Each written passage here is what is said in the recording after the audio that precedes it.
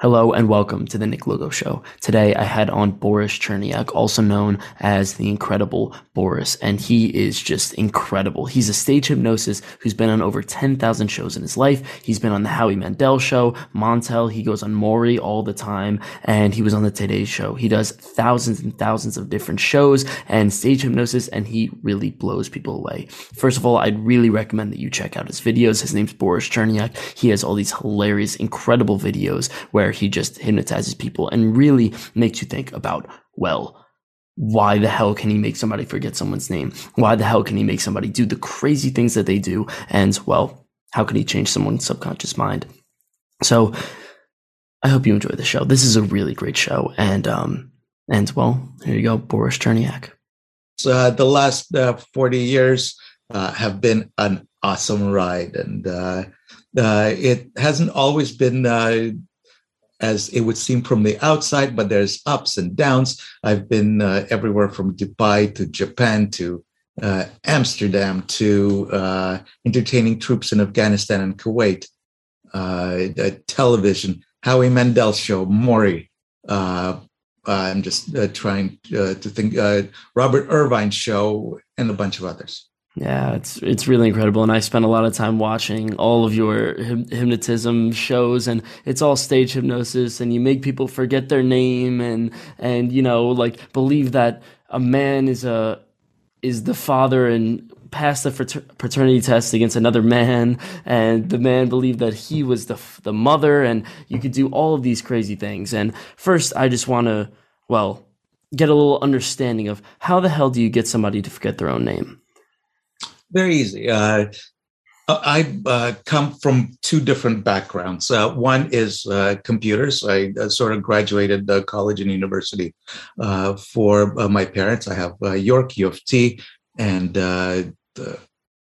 Seneca College that I went through for computers and psychology. So the computer part, I literally enjoyed working with different toys, but I took it a little bit further and connected it to psychology, where I truly believe that your mind is a computer that can be programmed and reprogrammed. And I started advocating for that, and people started grabbing onto that idea somehow, because if you can program the mind, which we all are, we're a collection of all of the different experiences that have happened up to this point, you can reprogram it for the better. So I took, other than the comedy hypnosis show, I put a bunch of positive messages throughout, which actually was always there, but sort of got embraced a little bit later on, where people started noticing, oh, you got positive messages in your show. Yes, of course. If you're doing something, why not leave something special for the people to take home with them, a takeaway or something. I wanted people to walk into my performance having seen me and walk out with more questions than they came in with. So for me, that was sort of an intriguing thing, and found that reprogramming minds gave people a different mindset, especially very proper these days, where everything is about mental health. And I find that the world just fell apart on me, and how do I deal with this? I gave them the tools to make themselves feel better, make themselves heal themselves.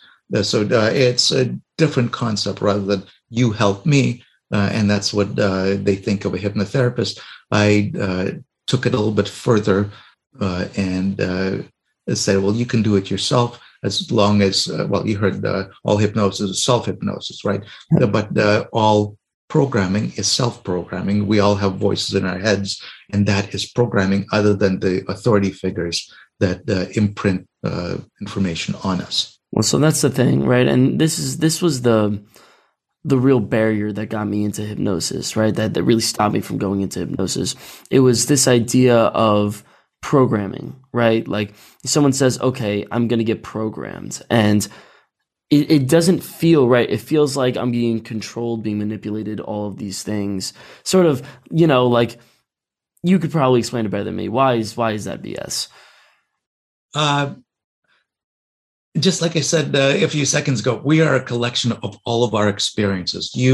Uh, your parents have given you all of the information earlier on. And I grab onto a little study that was done by UCLA years ago. An average toddler hears the word no 400 times a day. Mm. Right. So once you figure that out and you put that in your understanding how life works, everything is no, no, no, no, no. How can we make that as a yes? And I found that most of the opportunities, I think it was Wayne Gretzky that said you take 0 shots of the. Okay, I screwed that up. You miss 100% of the shots. You miss don't. 100. Michael Jordan, yeah. You know exactly what I'm talking about.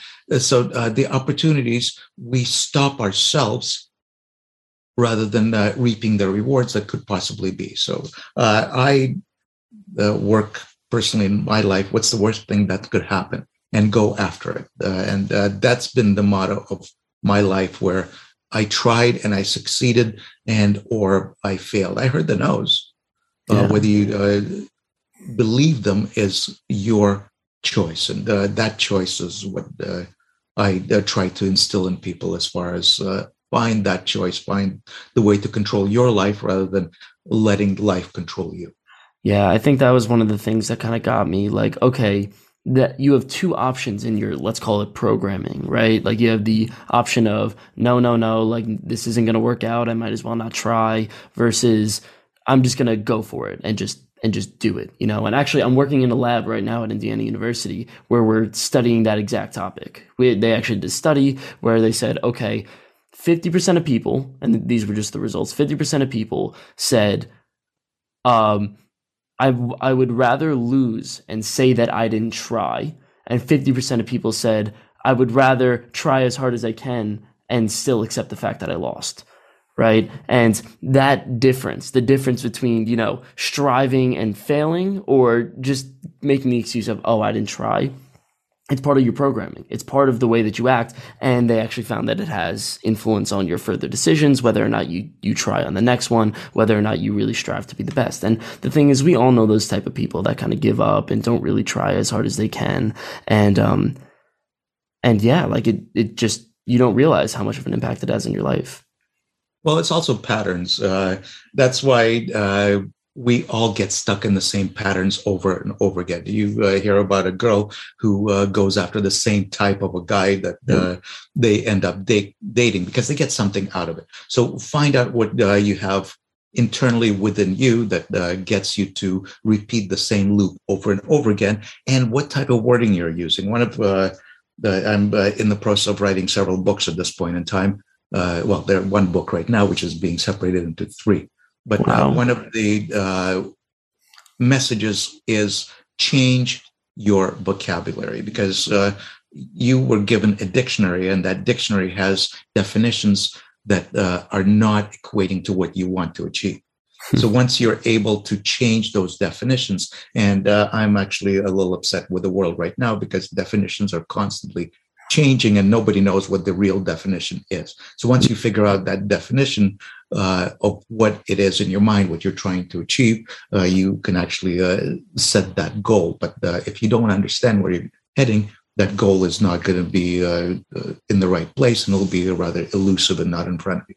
You'd actually be very surprised. Actually, not all, but many of the guests that I have on that are really like focused on self, you know, creation and all of these things, vocabulary is one of the first things that they say. Always. It's, you know, it's the way that you present yourself, the things that you tell yourself. For example, I had on a guy where he was telling me, you always say you're going to try to do something. Why not just say that you're going to do something, right? I said, oh yeah, I'm going to try to, this was when I was starting my hypnosis practice. He's like, I'm going to try to do hypnosis, or I'm going to do hypnosis. And he says there's a vast distinction between the two.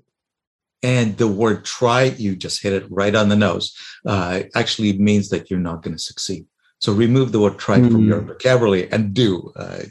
Absolutely perfect example. Yeah, no, it And actually. believe it or not, that's one of the messages in the book. That's why I'm surprised that I'm not the only one hitting on it. So it must be something worthwhile. No, I mean it's really it blows my mind the amount of, and this is pretty much all that you do. Like if I were to sum up everything that you do in one sentence, it's we don't realize how truly subjective our experience is. We don't realize how truly internal our experience is and how we could shape what is real, how the world around us reacts. And literally, like I wrote down all the stuff that you do. Taste, right? Like you could literally hypnotize someone and make something taste bad, or you could hypnotize someone and make something taste good. Sight, emotions, pleasure, confidence, all these things can be manipulated, and they all come from within us, even though we think they come from without. Right. And once you take control of that, uh, and it boils down to knowing and trusting your abilities. Right, that's where the confidence comes from. Yeah. I'll give you a perfect example. The belief in yourself, and I'm heading somewhere with this, is inherent to where you're going. I actually, when I was heading to Afghanistan to entertain the troops, my connecting flight did not arrive. So on the first trip there, I actually ended up missing the connecting flight to where the whole team was heading over to Afghanistan. They were heading over to Kuwait first. So while at the airport, before they left, they gave me 2 phone numbers and said, make your way over to Kuwait by yourself, and we'll see if we can meet you up. Okay. Right. Do you trust at that point in time your abilities? And I got 2 phone numbers, and basically to make your way to the airport, somebody will find you. What do you mean somebody will find you? This is a 14-hour flight by the time I get there. So I had to believe in my abilities before I got there to show up and make that phone call. And thankfully, somebody was on the other end saying, yes, we don't leave anybody behind. Nice. Because it was a military tour, so that was nice to hear. But same applies to absolutely everything in your life. The belief in where you're going, and knowing that when you get there, you are going to have to take a decision whether to go in one direction or another. So confidence, belief, and always positivity. My friends called me the eternal optimist. Why? Because what's the worst thing that could happen? You will not be successful. Yeah, and it's really interesting. Like I see that all the time in terms of just like I'm in college, right? And actually this is really common in the hypnosis people that I interview is all of them talk about talking to girls, right? Like when you go up to talk to a girl, you know, it's like what's your mindset, right? What's your mindset and how confident are you? And we don't realize how completely malleable that confidence is. Like if I were sitting there and you came to me before a party and you went and hypnotized me and you told me, hey, you're going to be the most confident person out there. Every time you look around, all those guys around you are going to look absolutely inferior, and you're going to be the best looking guy at the party, and you could get any girl, and blah, blah, blah, blah, and all of these things. It would work. It would be successful. You actually, in some of yours, you made someone impersonate Michael Jackson. You made people impersonate celebrities. They acted confident. They acted like, you know, they talked down to people. Like they were able to be a completely different character and really become someone else new. And well, it really shows how malleable our confidence is.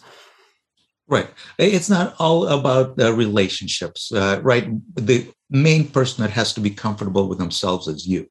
So once you figure that part out as well, it just takes it to a completely different level. A lot of times also knowing what your strengths and weaknesses are. Like even in my performing career, me telling you how great I am is different than an agent describing things independently, how wonderful the performance is and what kind of an impression it will leave. So you have to be a little bit more humble. I find in the hypnosis industry specifically, there's a way to get a high head, and there's a way to be and stay humble, where it's not a power. I don't zap people into submission, right, as a hypnotist, but it's a give and take. I get them to follow my lead, and that lead is all it is. I have no powers. I have nothing other than creativity and know-how. Interesting. So the only thing that got me to the point where I am at is I was incredibly creative, and I came up young enough. The first time I got paid doing what I do now, I was 17. Wow. I'm 18 now, but don't tell anybody. Right. But I started performing, not knowing that anybody else was out there. I read a book that I needed to know more. Later on, I got certified and found out what I was doing wrong and right, and relearned the proper way of doing stuff. And I'm a CHT and RHT, so certified hypnotherapist and registered hypnotherapist, something of that nature, where the letters, yeah, they mean something, but not really to me. My job is to give people some of the tools while entertaining them. So when I was starting to perform, I literally did not know others were out there. So I kept writing. I got hired at a place where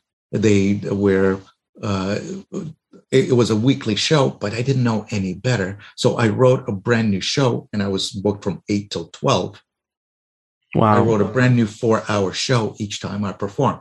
Years later, I have a big bag of tricks that looks like I just came up with it. No, I've applied it from so many different years of creativity.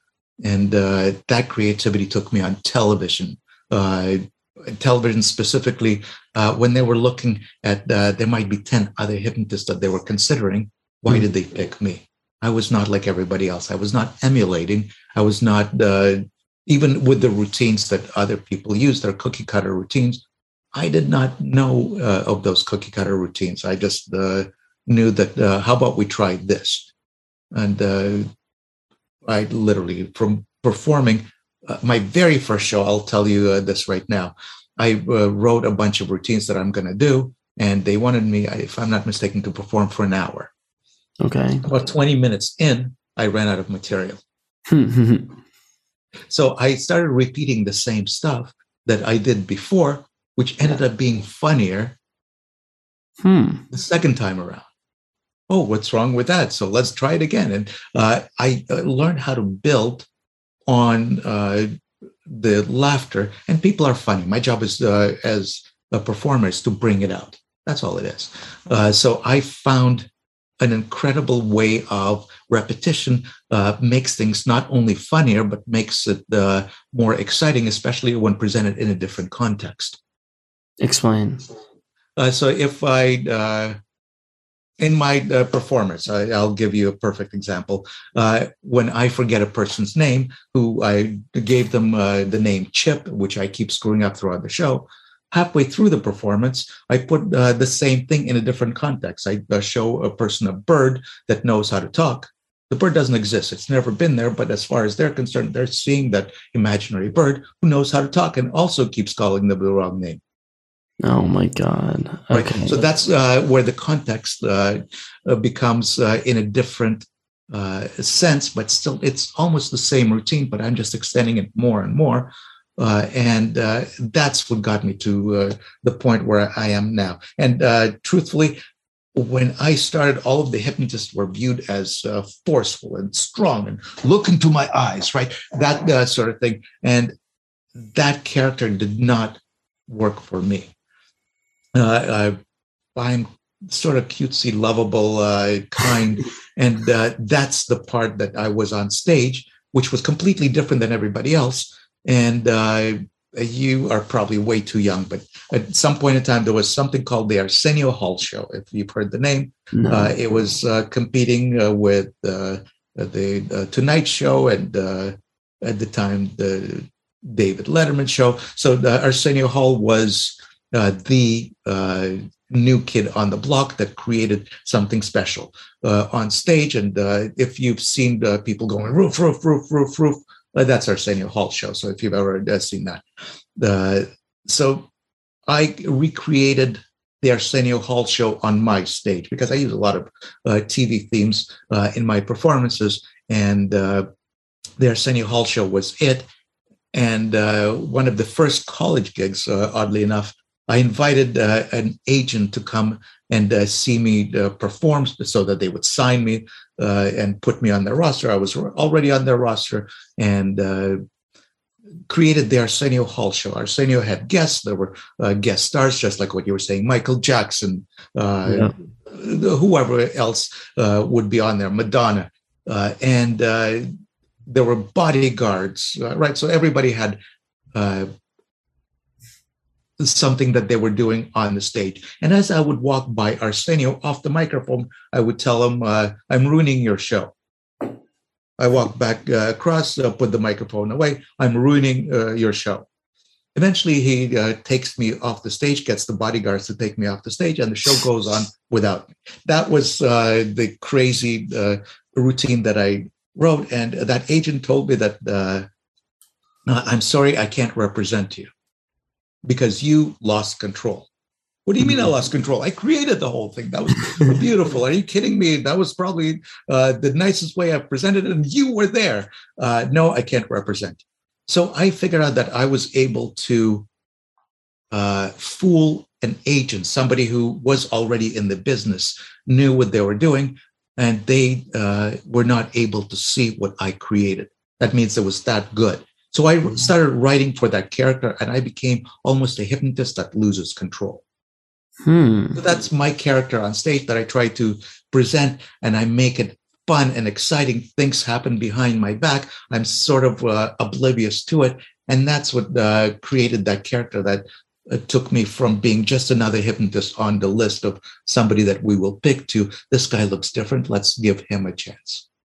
Interesting. And, that opened up a lot of doors. And just imagine when you perform in front of an audience live, it might be hundreds, thousands of people.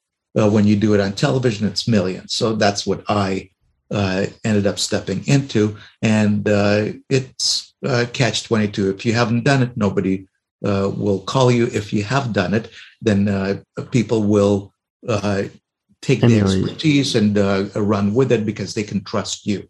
They know that you will not step in front of a camera when the camera is looking this way and you're blocking the shot behind you. So just knowing all of those little details, that's what got me farther ahead and being able to jump in on something that is presented to people. So I always try to show the therapeutic side rather than here's just the funny way of controlling people.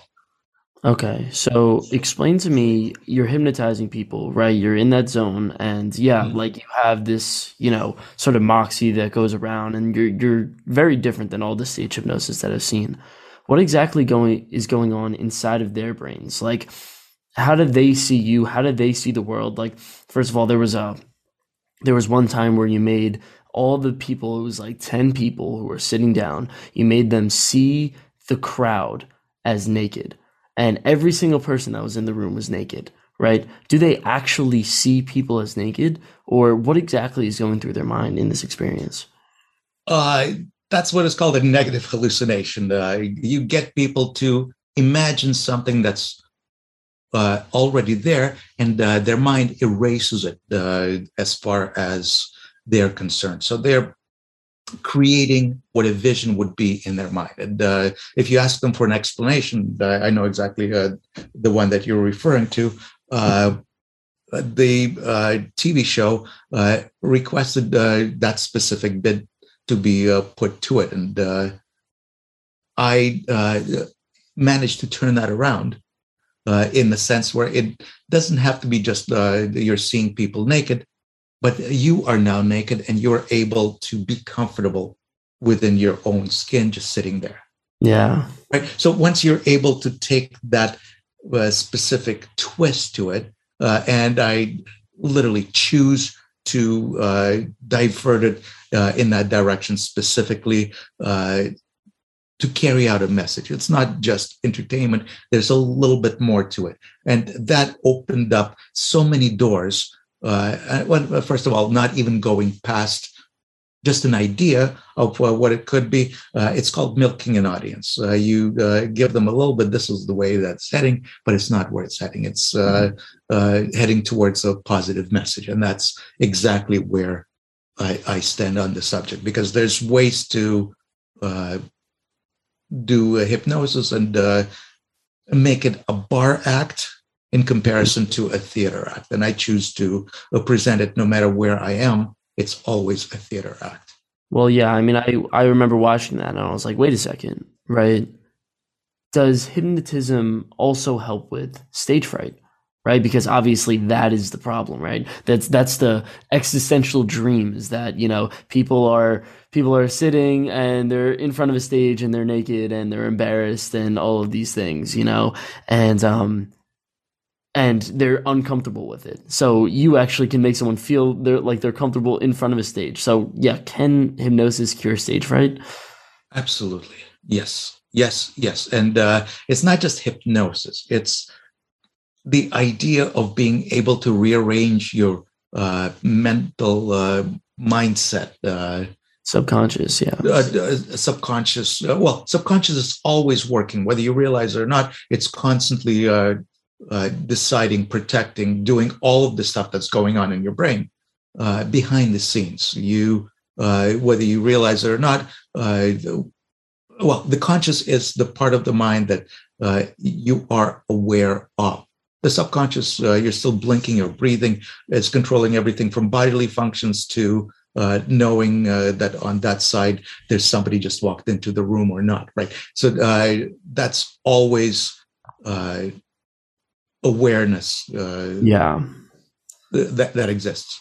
The only thing that kind of gets to me is, okay, so like you're a live performer, right? And you can make somebody clearly like not be comfortable being naked in front of thousands of people. Like that blew my mind. And obviously that wasn't necessarily like the thing that was present, right? Obviously it was more of, it seemed like entertainment, but that was something that you did.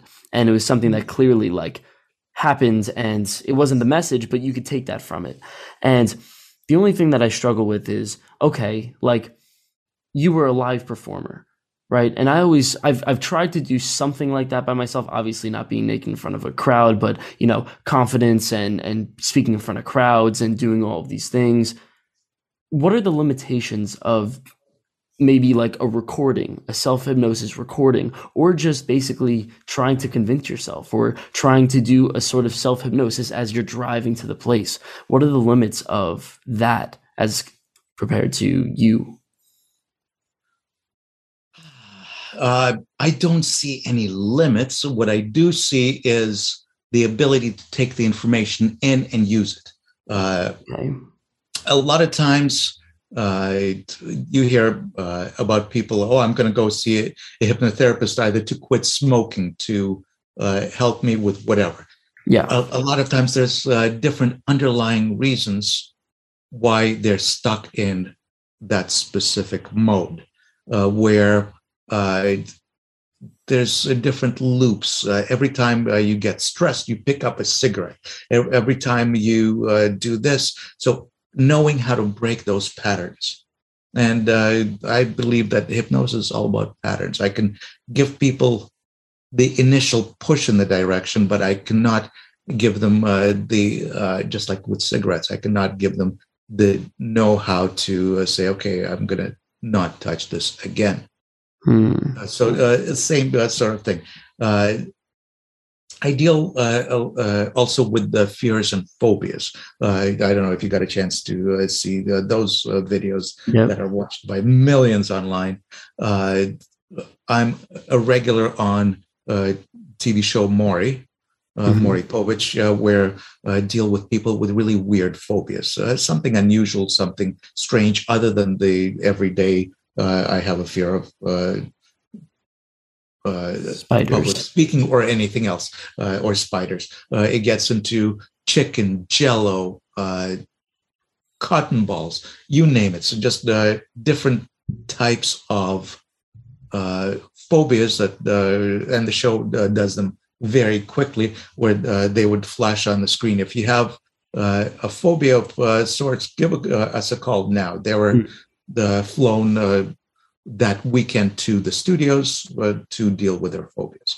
So a lot of times it's a really simple procedure, which I use a lot of the NLP fast phobia cure, if you're familiar with that. But the show is very dramatic. So they present it in a really outrageous fashion, and they figure out the formula how to do it. I'm there to help people. And the way it works, they film all of the stuff of people showing how they're scared of whatever they're terrified of beforehand. And then you see me on the screen. That's the first time that I'm actually involved.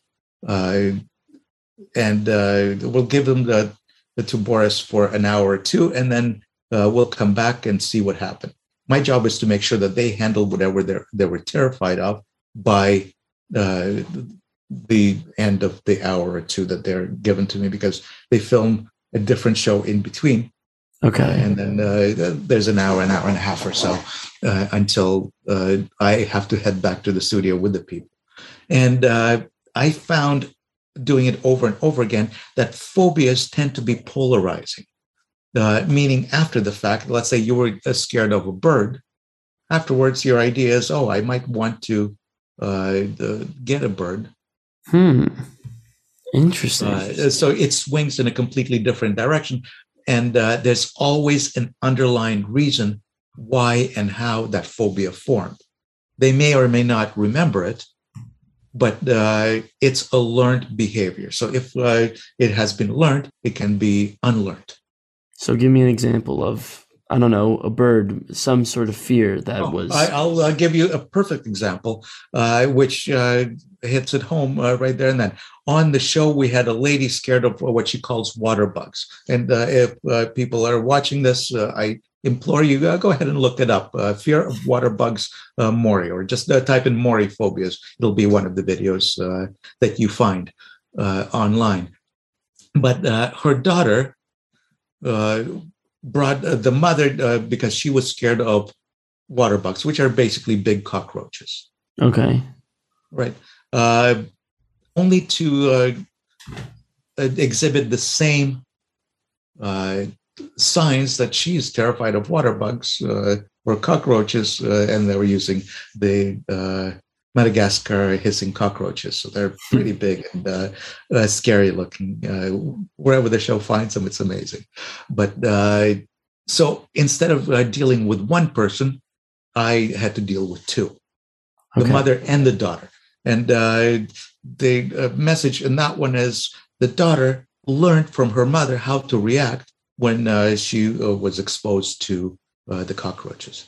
Interesting. Yeah, I mean, it makes sense. Like, you know, the fact that people are afraid of spiders doesn't feel right to me, right? Like, why are we all afraid of spiders? There's no reason to be afraid of spiders. I don't know anybody that's been bit by a spider, that's been eaten by a spider. Turned into Spider-Man. No. Yeah, exactly. Like, nothing crazy happened, yet everybody's afraid of spiders. And it just seems like it's just completely, you know, passed down or enforced by some culture or something. Absolutely. And there's no need for it. Yes, we have the fight or flight response where there's a part of us that protects us from the outside world, but it's not as bad as the voices in our head tell us it is. Exactly. Yeah. And it's something that sort of we've been programmed since we're younger. So once we say we're afraid of spiders, it sort of builds up. And every time you see a spider, you get more and more scared and all of these things. And it really goes back to language, right? Like, I deal with a lot of people who are diagnosed with ADHD, right? And one of the things that I was, you laughed. Like, I know, like, this is so funny. It's just, I was talking to someone yesterday. I was hypnotizing him about ADHD. And the first thing that I told him was that you don't have ADHD. And he's like, what do you mean? And I'm like, the more you tell yourself that you have ADHD, the worse it's going to get, right? Like, when you put a label on it, when you put a vocabulary on it, then you're going to convince yourself that you have some disorder. And the thing is, maybe you do, right? Like, maybe you do have ADHD, but just the fact that you're saying that you have ADHD is making your ADHD more stable and more secure. I tend to agree, and I will say something a little controversial at this point. Let's go for it. Most likely agree. Well, ADD and ADHD is a new label. And I found the current generation specifically wears these labels like a badge of honor lately. Well, I have this. One of the things about ADD and ADHD is not inability to concentrate, or is actually quite the opposite. The extra ability to concentrate. When somebody says they have ADD, attention deficit disorder, they refer to it as a disorder. Instead, I would refer to it as their mind. Instead of being concentrating on one thing, it darts from one thing to the next, to the next, to the next. By definition, but is able to concentrate so much better on each task at hand that to me, it's not a disorder, it's a superpower. Interesting. Right, because they're able to concentrate on so many things at once, but it got labeled that you're either hyperactive or not hyperactive, big deal. But you end up jolting your concentration, or I would equate it to a sprinkler. Yeah. But you concentrate on each one so well that you're able to move from one idea to the next. And water the grass successfully. Yeah, just a different way that your mind works. And it's not a disorder. It can be used as something worthwhile, so you can concentrate on 10 things at once. That's amazing, right? No, but it's something that makes me feel like it's a disorder. That can be a little controversial at this point, but I truly believe that can be used as an added benefit rather than a crutch.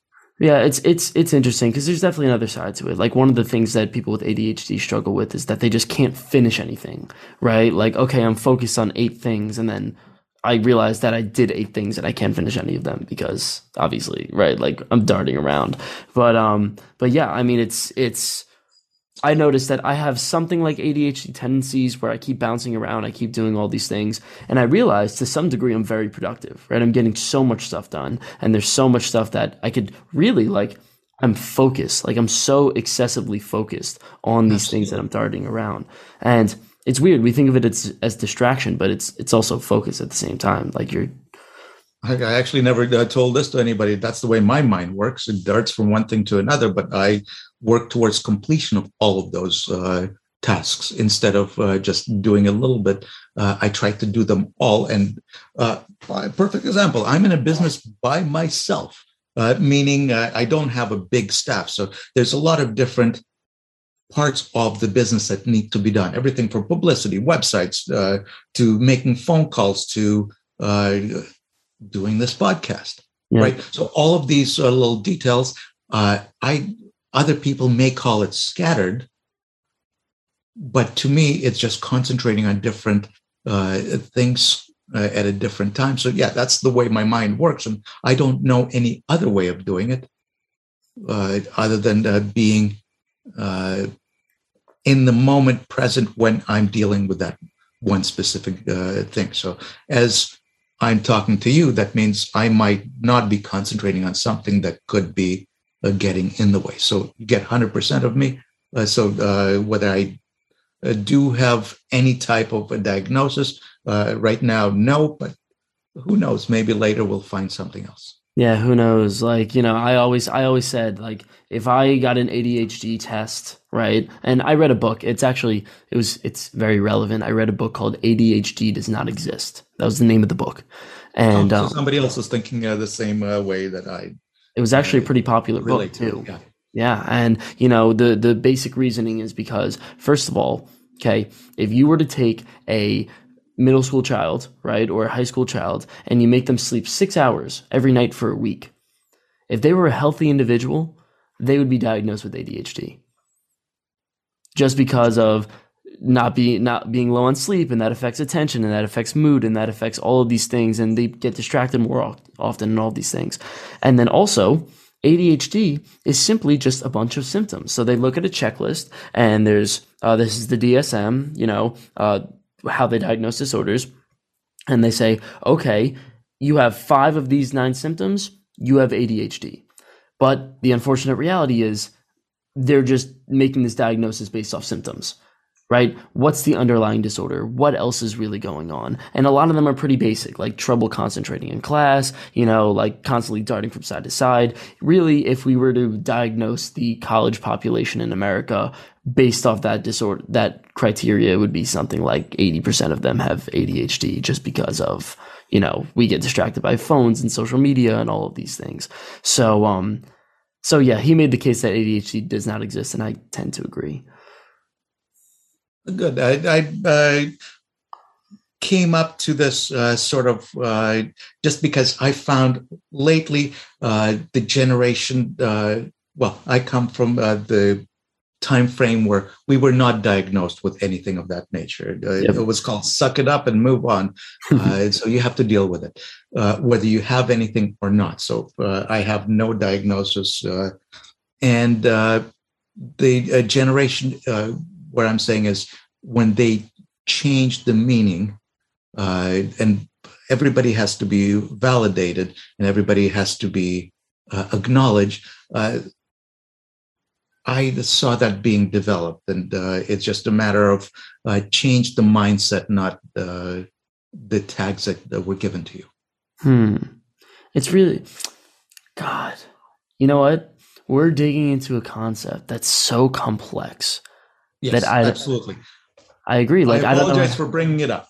No, I like it. I like it because there are so many ways that you could take it. So like, for example, right, and this is something that you talked about, and this is something that I generally agree with, this idea of being a victim, right? And being a victim is something that might be true. And that's the thing, right? So somebody who gets discriminated against, someone who's really struggling with whatever, right? And everyone's to some degree a victim, and everyone's also some degree not a victim, right? And the thing is, for people who are more victims than others, we could say they are victims, right? You could say that. But then at the same time, if they were to acknowledge to themselves that they are victims, then that changes their psychology completely, right? That makes them act like more of a victim. That makes them act like they're completely, it changes the way that they feel about the world and themselves and all of these things. And well, the question is, what do you do about that? So even if you are a victim, the question is, should you acknowledge yourself as a victim? And what are the implications of that? It's so complex. Yeah, I 100% agree. And in the motivational circuits, you will hear words, lead your life as a victor and not a victim. Yeah. Because you always overcome. And once you overcome, you may have learned something, but don't live as the world owes me. The world does not own you. You should bring the world up rather than bringing it down. And that's the part that I completely stand for. In hypnosis on stage, I deal a lot with intangibles, things that don't exist, things that only exist in a person's mind. Yep. And my job is to get the audience to buy that principle and character, and basically, like Gulliver, grab the reins and come on with me on this journey. So the same thing applies in life. I want people to, instead of seeing what's not even there, but look and have goals that will bring them up to the occasion, give them a reason to move forward, give them a reason to disregard the negatives, because there's always going to be negatives. Yeah. Somebody doesn't like you. Somebody doesn't like the way you look. You're too fat, too skinny, you're too ugly. Oh my God, I'm ugly. How can you talk like that? Right? But you have to have the ability to look in the mirror and like what you see. Once you like what you see, others will like you. And I literally implore people to change the mentality of I'm a victim to making themselves feel better by lifting themselves up out of that hole that they may have dug or the society has dug for them. I will give you my negatives, and I'll tell you, I'm an immigrant son, so you might hear a little bit of an accent or not the way that I talk properly. I don't speak like everything that you would imagine, but I find that helps me on stage. This is a negative that I took as a positive because I have a different cadence, different way of presentation that gets people to hold on to every word that I say. Yeah. And I even learned over the years, if the audience is not with me, if the audience is too slow, I will slow down the way I speak so that they can be on the same wavelength. So once you figure out how the world works, it's not about money. Like everybody in this world is trying to get as much money as possible. It's just a number. Yeah. Right. So once you figure those little details out, everything changes. Everything becomes okay. Everything becomes worthwhile, and create those goals. They may not be always realistic, but for me, having a little bit more of unrealistic goal in front of me is constantly moving forward and trying to achieve.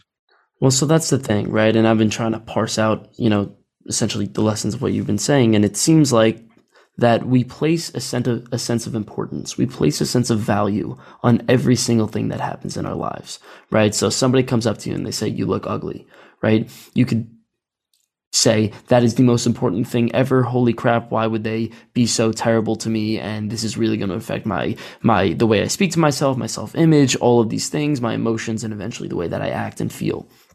Or you could say, who the hell is this person talking to me?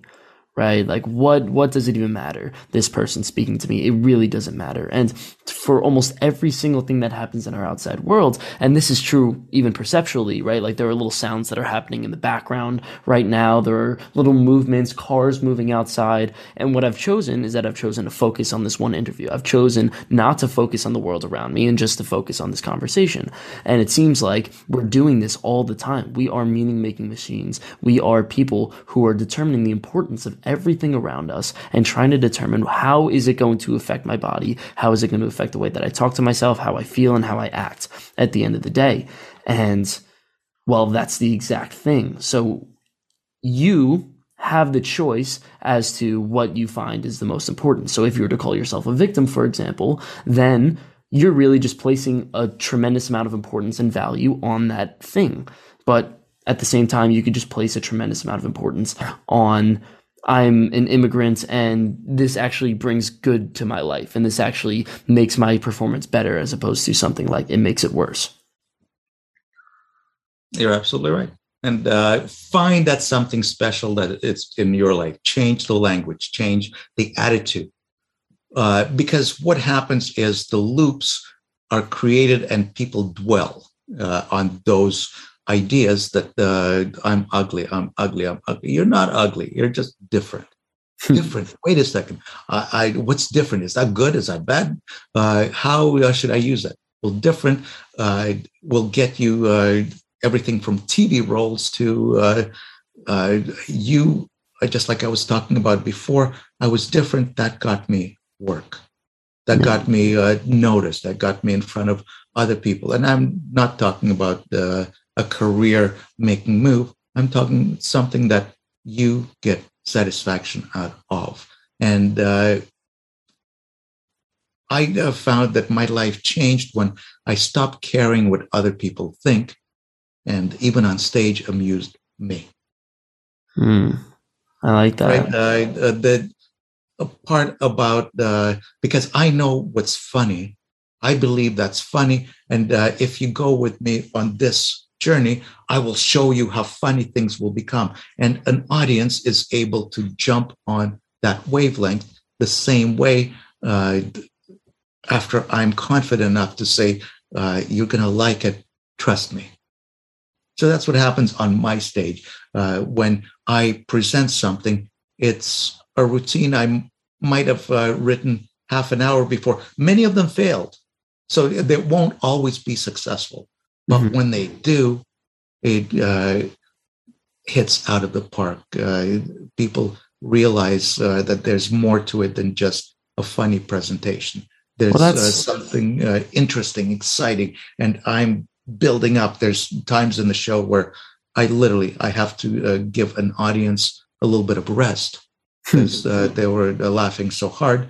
So I'll do a slow paced routine to bring them up. So it becomes a climb that just keeps going until good night, folks. Well, that's one of the things that I really enjoy. And this is one of my main principles is just like people love authentic people. People like there's something special about somebody who goes against the grain. There's something special about somebody who is just completely created and really has this focus on authenticity and being themselves. And isn't that really what confidence is? The ability to be yourself. And the problem is that it hasn't been done before, right? So you look at like a social situation, for example. In a social situation, everyone loves to blend in, but at the same time, there's the one who goes off the grain, and that's the person that we love the most. There's nothing wrong with being an underdog. I made a living doing. It's cool. I mean, it's interesting because our society, and I think just human nature in general, is designed to punish the people who are different, right? Because if you're different, then you're not like everyone else, and you want to keep the structure and all these things. You imagine somebody going into college, and I see this all the time. People going into college, they love to fit in, right? They love to fit in. I just went to an IU football game the other day, right? Indiana University Hoosiers. We go to play football. Everybody's either wearing red or white, right? They're wearing our team colors. They're wearing a jersey. All of these things. Mm-hmm. But why? Right? And I look at them, and you could look around and say, oh, these are all people that are supporting a team. But then you could also say, these are all clones, right? Like, these are all people who are just mimicking each other and just have this need to be, part of this group and conform with each other. So there are so many ways that you can look at the end of the day. I have a way to describe that. Everybody's different, but the same. Interesting. So you're saying that they're all the same because they all are wearing Hoosiers jerseys, but there's some little special nature within each one of them. Absolutely. And that's how you choose to look at stuff. They're all special. They really are. They try to fit in. They want to fit in.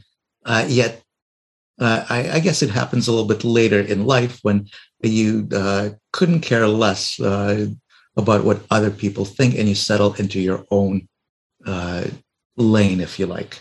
Where you, just like I said before, stop caring about what others think and do you. And once you figure out who you is, some people take a little bit longer, others take a little bit shorter. For me, and I promise you, I think that's probably why I had nobody else to rely on. When I went on the road, I found that I could only rely on me. Back then, there was no GPS, and you had to drive with a car with a piece of huge paper that was your map. And if you miss an exit, where do I find the next one to get off on? So rely on you. Because people feed off of confidence. People feed off of somebody who's unique.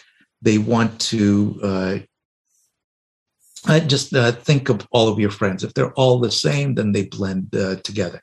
Who is different? Who is new? Somebody who all of a sudden decides they're going to wear different shoes or different socks.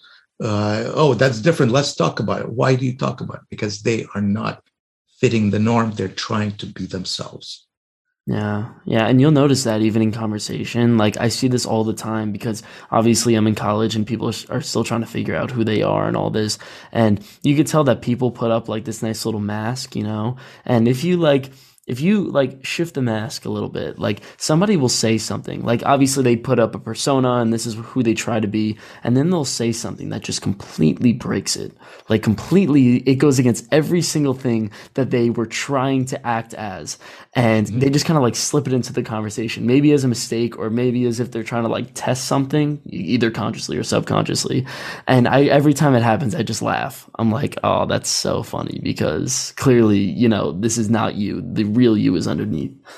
And you're also able to notice that, especially in the craft that you're using.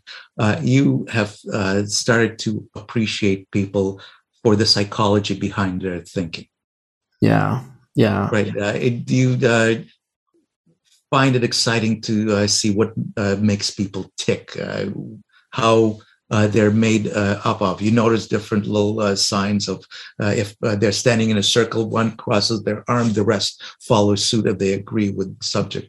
matter. So tiny little details. And I use that on stage as well. I find different little details that I pick up from who is responding a specific way to where they're looking. Right. If somebody's body language relates something to you that is against where you're heading, you know that they're not on the same level. So you have to discuss it. And once you're able to find the same level, the whole congruency just moves forward. It's that simple. Interesting. So you're trying to get them essentially on your wavelength, right? That's a little bit like a mystical way of saying it, but it's a normal way of saying it. That's the way I usually talk. But I find you want people, and even in college, you're referring to college, you will not be friends with everybody in your group right now. Yep. 20, 30 years from now. Life comes into play, kids, whatever else, jobs. And you will find that the people that stick around are the ones that you have either the most common with or people who complete you. And that same thing relates to partners, to friends, to whoever. Somebody who does not question why you wore the shirt that you wore today. Or will question you and call you on it and say, what the hell is wrong with you? Who goes out like this? Right? Somebody who will give you what you either need or that will complete you. Interesting. No, I mean, I'm seeing that in my life. Like there's a lot of, this is one of the most human things possible, right? Like what makes someone your friend and what makes someone not your friend, and part of it is just because you get a good feeling when you're around one person and you get a bad feeling when you're around another. And part of it is validation, right? Like, okay, when I'm around this person, and this is to your point, like when I'm around one of my friends, like I just feel so comfortable. I feel so validated. I feel so like we could just, we don't have to put up these barriers in front of ourselves and we could just kind of go. And that's part of the reason why I like this friend so much. It's just such a beautiful feeling. Drop the masks. That's all it is. Exactly. Yeah. Wow. That's really, really amazing. And well, I guess that's the end of our conversation. I do have one more question though, actually. As many as you like. So this is something that's sort of, I don't really know what to do about it, right? So the idea of confidence, I think everybody struggles with confidence. And obviously, right, I've been spending a lot of time speaking in front of large groups of people and all of these things for confidence, okay? How does someone self-hypnotize themselves to become more confident? So for example, let's say I'm about to present in front of 210 people today. What should I do to stand up in front of them and be completely myself? Well, one thing that I can tell you about the confidence, only 210, that's it? Only 210. Right. Well, that's one of them. Because a lot of times part of the process of public speaking and being afraid of the audience, you don't realize one simple detail. They're on your side.